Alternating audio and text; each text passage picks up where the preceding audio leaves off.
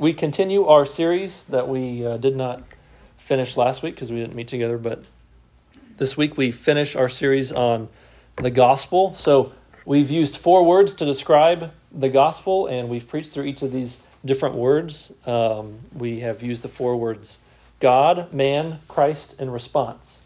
God, man, Christ, and response. In Mark chapter 1, we are going to focus in on that last one as we conclude this series together in response. What is to be our response? So that if you only have 2 minutes to proclaim the gospel to a stranger, or if you've got 15 minutes to dialogue with a friend over coffee who does not know the Lord, does not believe, I want us as Christians to be able to articulate the gospel in a simple yet robust way. Now, this is not the only way to present the gospel. This is not all-inclusive of the gospel, as some of us are reading about in Center Church currently. There is so much to the gospel that is available to us to explore.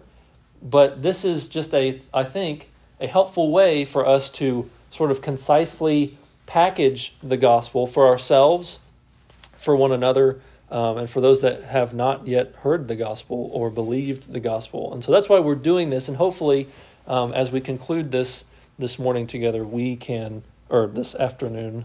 I don't have morning in my notes, so I don't know why I said that. But anyways, as we conclude this together this afternoon, we can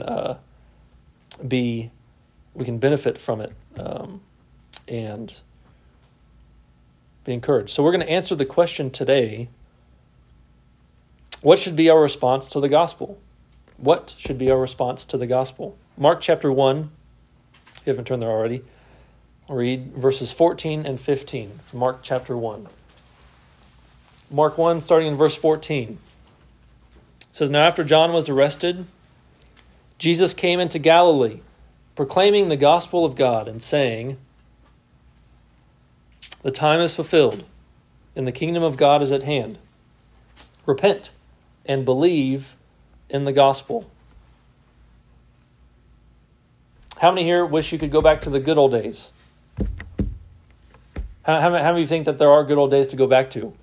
Okay, all right. Yeah, there are some of us. Sometimes you think about a certain point in your life when it's like everything seemed to be just going really well at this point. Or you think back in history and you're like, man, I really wish we could have been a part of that period of time. You hear about how things used to be, and maybe your grandparents or your parents are like, oh yeah, back in my day, this was how it was. And you're like, wow, that sounds good. And then you're also like, yeah, but you didn't have indoor plumbing or something, and you're like, I like today, it's a little bit better. Right? Some of us want to go back just 2 years. Many of us would say, yeah, I would choose to go back, pre-COVID, have no COVID, and say, hey, that would be great. Not to live it all again, right? Yeah, no, not to go back so that we could go through it again, but to go back and be like, hey, it didn't actually happen, and it's not going to happen, right? That would be great. Some of us, maybe want to go back 20 years when we were younger, had more opportunities before us. Maybe we were better looking. Maybe we want to go back to when our kids were younger, right? When they were smaller and we could tell them what to do and they would have to listen, or we could just enjoy those moments with them growing up, knowing what, that those times have gone now. We can't go back, but we think about those good old days. Maybe we look at culture and we say, man, I wish we go back to when, there was prayer in schools, or when we actually acted like a Christian nation. Maybe we want to go back before there was social media and smartphones. I think we can probably all agree that a lot of benefits to not having smartphones. As great as it is having a computer in your pocket, it was also nice just being free with the day and not being bombarded with stuff all the time. What Jesus says, when he says the time is fulfilled, he's not just talking about history finally progressing to a certain point. He is saying this is the time, this is the opportunity. This is what all of time will have as its center.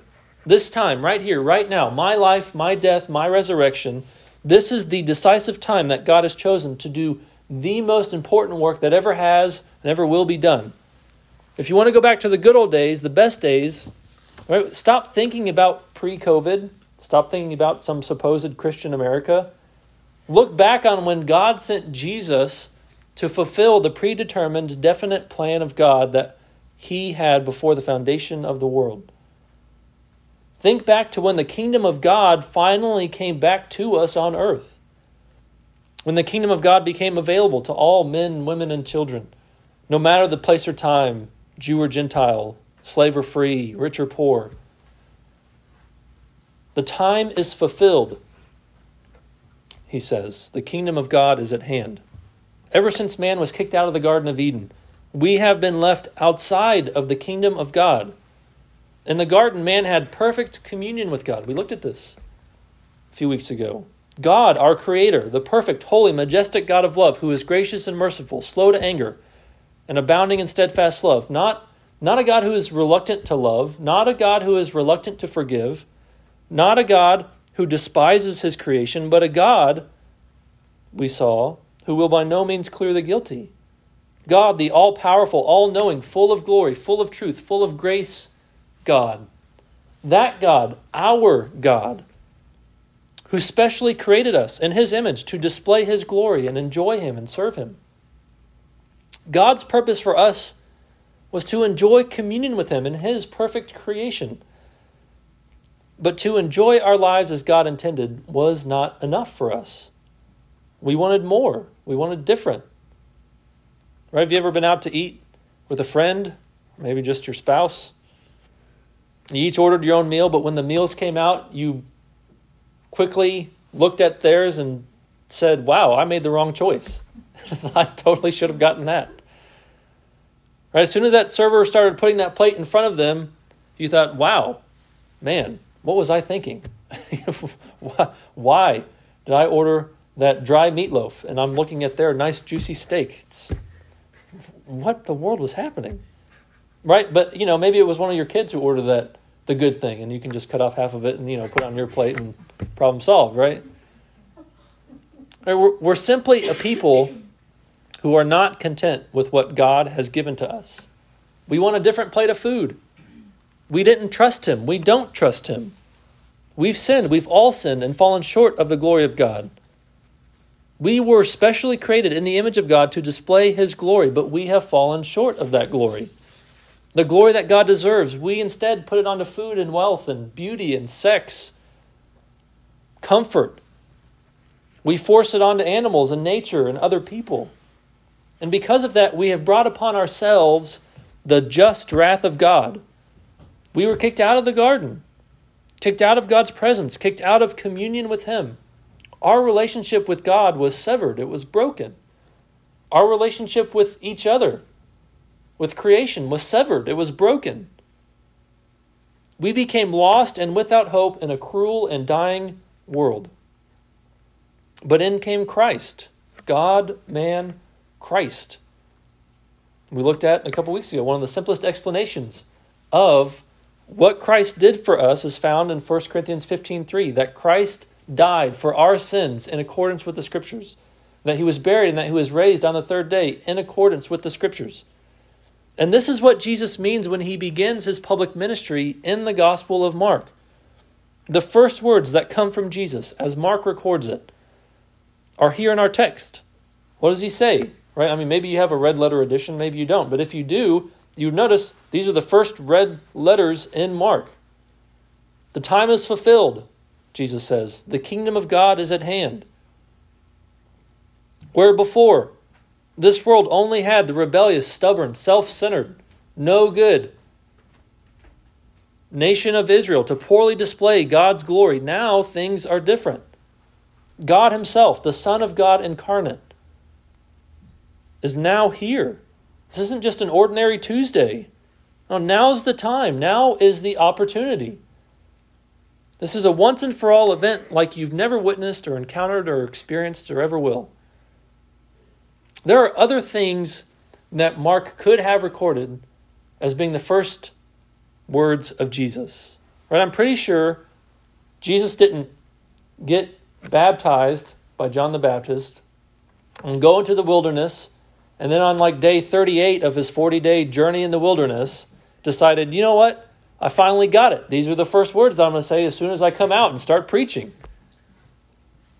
He didn't rent the Colosseum and invite all his friends and get a secretary to make a bunch of pamphlets and flyers and put an event on Facebook. And then drop this line after the band stopped playing. And he got up on stage, said, the time is fulfilled and the kingdom of God is at hand. That's not why Mark records this as the first thing that Jesus says. Mark records this as the first thing that Jesus says because it is the central purpose, his central purpose, the reason why he came. He is bringing back into reality the presence of the kingdom of God on earth.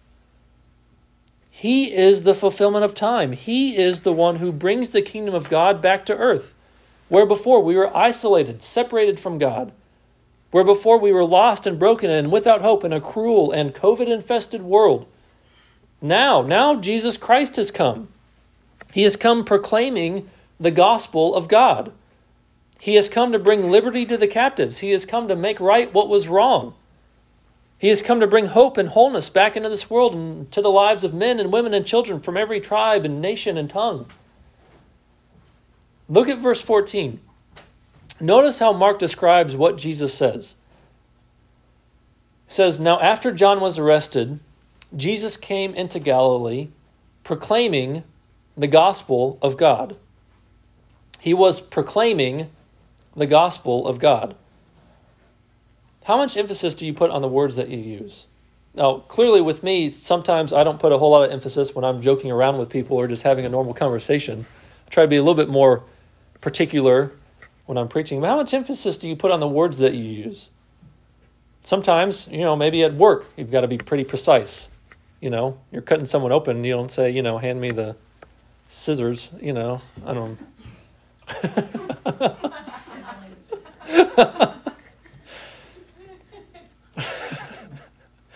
There are three words that we as a church use to describe our ministry: gospel, community, and mission. Gospel, community, and mission. And here's how we describe those three words. We proclaim the gospel. We build each other up in community. And then we send each other out on mission. I've said this 100 times. And I say it, and I try to say it the exact same way every time so that we learn it and learn to speak in that way, because this is the way in which we ought to. It starts with proclaiming the gospel. We proclaim the gospel. The gospel is not just something that you share. It's not a pack of M&Ms where you dump a few into your little brother's hands. It's a reality that is proclaimed, a truth that is declared. Look at all the times in Scripture when the gospel is preached, when it's taught. People don't just share the gospel. I think maybe one of the only times whenever it's mentioned as being shared is in 1 Thessalonians. But almost every other time, it is a word like proclaimed, or the word proclaimed. It's preached. It's taught. It's not shared. It is proclaimed. We are heralds, official spokesmen, authoritatively and winsomely proclaiming the gospel, the good news. Jesus, as Mark records it, proclaimed the gospel. That's what Mark says. In turn, we proclaim the gospel. And here's the reason why we need to see ourselves as proclaiming the gospel instead of sharing the gospel. Proclaiming something means you're declaring a truth that requires action. It demands a response. A truth that calls for submission. We are making an authoritative claim about God and man and the God-man, Jesus Christ. We are inviting people to receive this good news into their own lives. A truth that is indeed reality and expects a response. So what exactly is the response that Jesus is looking for from this world? How do we enter into the kingdom? If the time is fulfilled and the kingdom of God is at hand, if it's within reach, how do we reach out and take a hold of it for ourselves? What is our response supposed to be to this proclamation of the gospel? The answer is repentance and faith. Look at verse 15 again. And saying, the time is fulfilled, and the kingdom of God is at hand. Right? Now, look forward to this next part. Here's the answer. Repent and believe in the gospel. Repentance and faith. Jesus says, look, guys, the time is now. The opportunity is being set in front of you. I am inaugurating the kingdom of God on earth as it is in heaven. I am making right what has been wronged. I am turning darkness back into light. I am turning mourning into dancing. I am turning this barren wasteland into a fruitful city. I am carrying the load. Come to me, all who labor and are heavy laden, and I will give you rest. My yoke is easy, my burden is light. Here's precisely how to receive me. Repentance and faith. Proclaiming the gospel is not just a sharing of the truth. It is an enthusiastic and expectant invitation to respond to the truth. An invitation to become part of the kingdom. To receive this freely offered gift. A presentation of the gospel without an invitation to respond is like telling your kid the ice cream truck is out on the street without giving him a couple bucks to go buy something. It's just cruel. So let's talk about the duality of repentance and faith. God opens our eyes to see, our ears to hear, our hearts to understand the gospel. But can you say that you truly understand if you do not in fact respond in both repentance and faith? Repentance without faith is expecting God to forgive you because of what you've done. It's a works-based salvation. It looks only at what you've done or what you're doing. It says, look at me instead of Christ. Faith without repentance is expecting God to forgive you without any real response on your end. Martin Luther put it this way 500 years ago, I think paraphrased. We are saved by faith alone, but not by a faith that remains alone. James, in the Bible, brother of Jesus, says, show me your faith apart from your works. I'll show you my faith by my works. Show me that you trust Jesus without trusting Jesus. At the heart of both repentance and faith is trust. They're the two sides of the coin of trust. Leaving behind what you previously held on to for spiritual security and fulfillment, and instead clinging to Jesus. Leaving behind what you once looked to for acceptance, for hope, for healing, and instead turning to Jesus and Jesus alone. I no longer trust the things of this world that I once held on to, seeking peace, wholeness, identity through them. Repentance and faith is a deliberate, conscious turning away from my sin and turning to Jesus Christ. It is an act of my will and not just my mind. We cannot rightly say that we understand the gospel without also submitting ourselves to it. True belief is trust. True repentance is trust. Now, many of us are in this life stage or have been in the past. It's like handing over the keys to the car to your 15-year-old student driver and then getting in the passenger seat. Right? I mean, you can refuse to trust him and never give him the keys. Or you can hand him over and jump in for that wild ride you know that it's about to be. We have made it so easy for people to believe that they have faith. Faith for many has become just some bit of information that only concerns the afterlife. It's become some set of facts that we've been told to regurgitate without actually expecting it to impact or change our lives. It's like saying you know how to swim because you read it in a textbook, but you've never actually been in a pool. It's like saying you know how to drive on snow and ice, but your name's Steven. Right? Or you've only ever lived in Mexico. I'm not going to trust that person.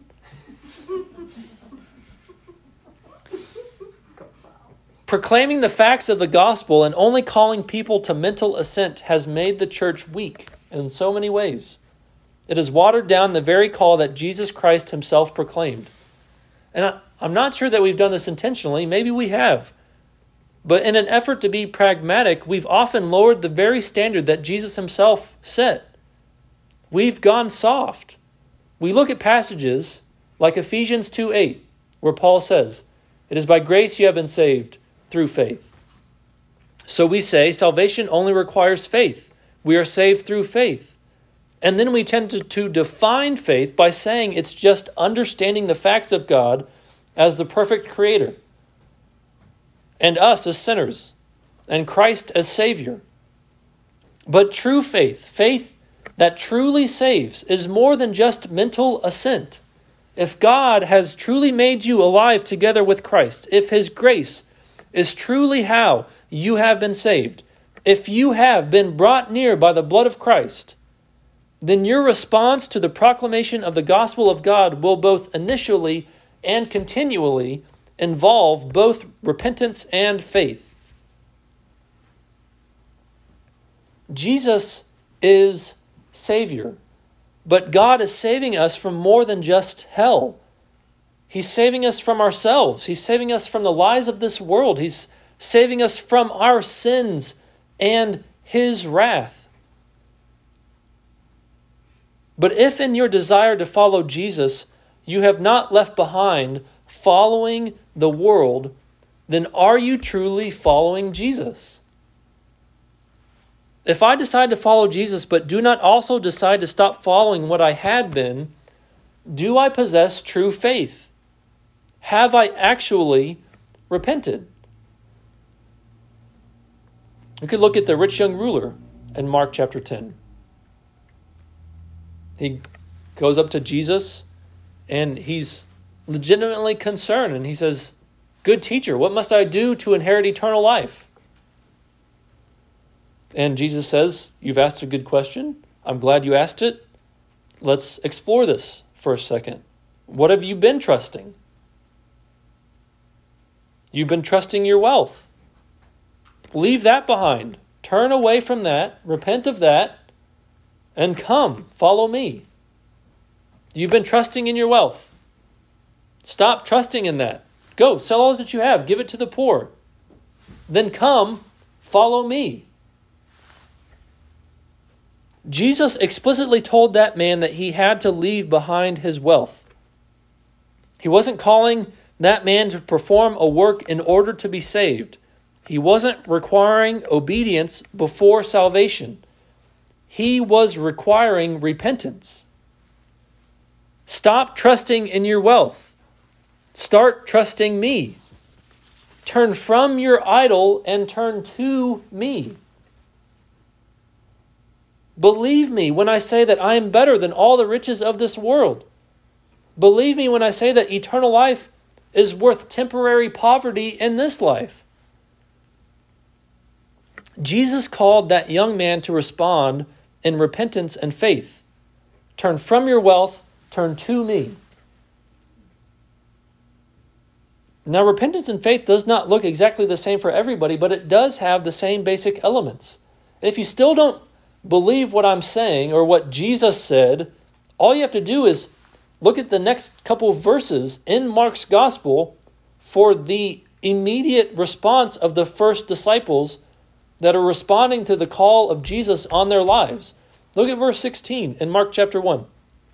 Passing alongside the Sea of Galilee, he saw Simon and Andrew, the brother of Simon, casting a net into the sea, for they were fishermen. And Jesus said to them, "Follow me, and I will make you become fishers of men." And immediately, what'd they do? They left their nets, and they followed him. And going on a little further, he saw James, the son of Zebedee, and John, his brother, who were in their boat mending the nets. And immediately he called them.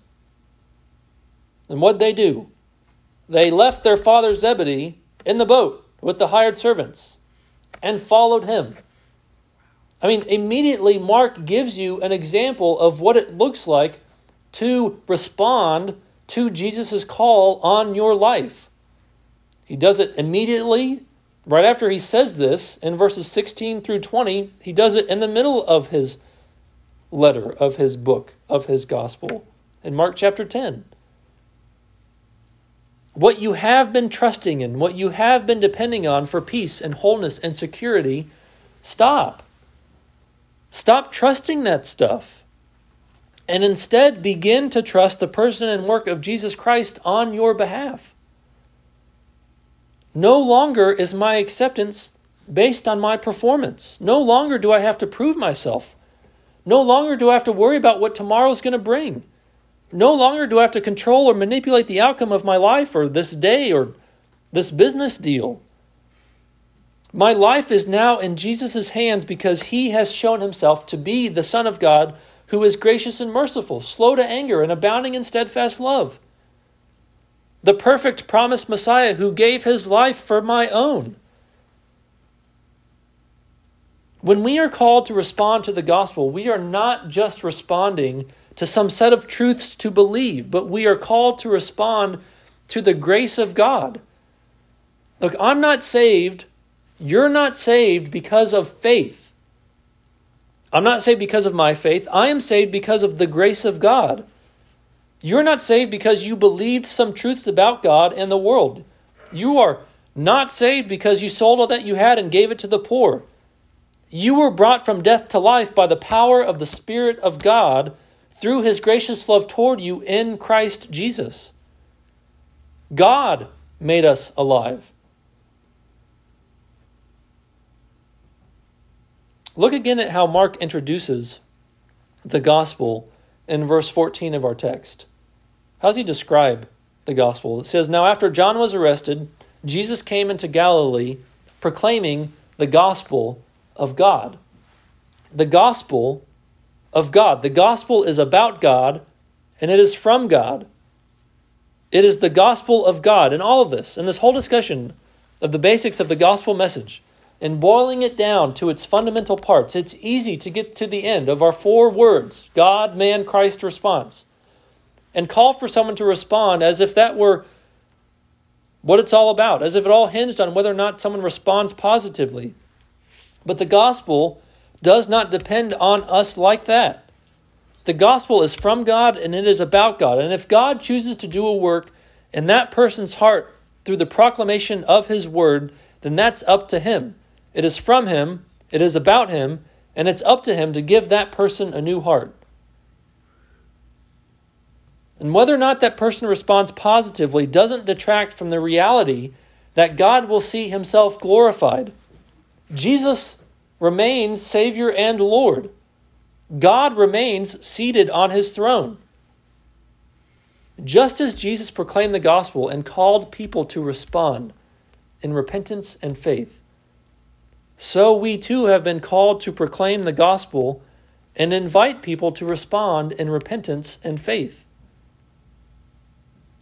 When someone asks you how you know you're saved, the answer is not because you walked an aisle. It's not because you came down for an altar call. It's not because you prayed a prayer. The answer is, I know I'm saved because the risen Christ died for my sins in accordance with the Scriptures. And his life is my life. His death is my death. His resurrection will be my resurrection. I said this a couple weeks ago, and I'll say it again. Galatians chapter 2, Paul says, I have been crucified with Christ. It is no longer I who live, but Christ who lives in me. And the life I now live in the flesh, I live by faith in the Son of God, who loved me and gave himself up for me. Are you able to say that today? Is the person that you're proclaiming the gospel to able to say that? Have you died to your sin? Repented? Have you begun to follow Jesus? Believed in faith? Repentance and faith. If you've never done that, or you're not currently doing that, then I invite you to respond to this gospel call on your life. And do it right now. Right? As I begin to pray, you can respond. The fact of the matter is that you will respond. The only question is whether you will respond in repentance and faith or not. Let's pray. God, your word is powerful. Your Spirit is at work.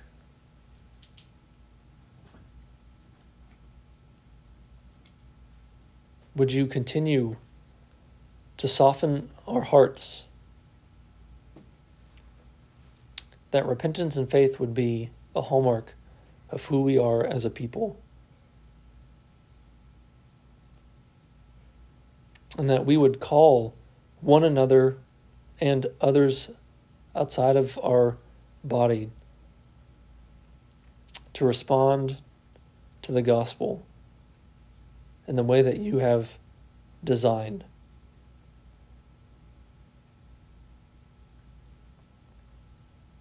God, help us to be a people who are marked by repentance and faith. Only your Spirit can do that in our hearts, and only your Spirit can soften the hearts of those that we witness to, that we proclaim the gospel to. So God, would you give us boldness as we seek opportunities to proclaim the gospel? Would you give us boldness and strength when we hear the gospel proclaimed ourselves, that we would respond in repentance and faith? We pray in Jesus' name. Amen.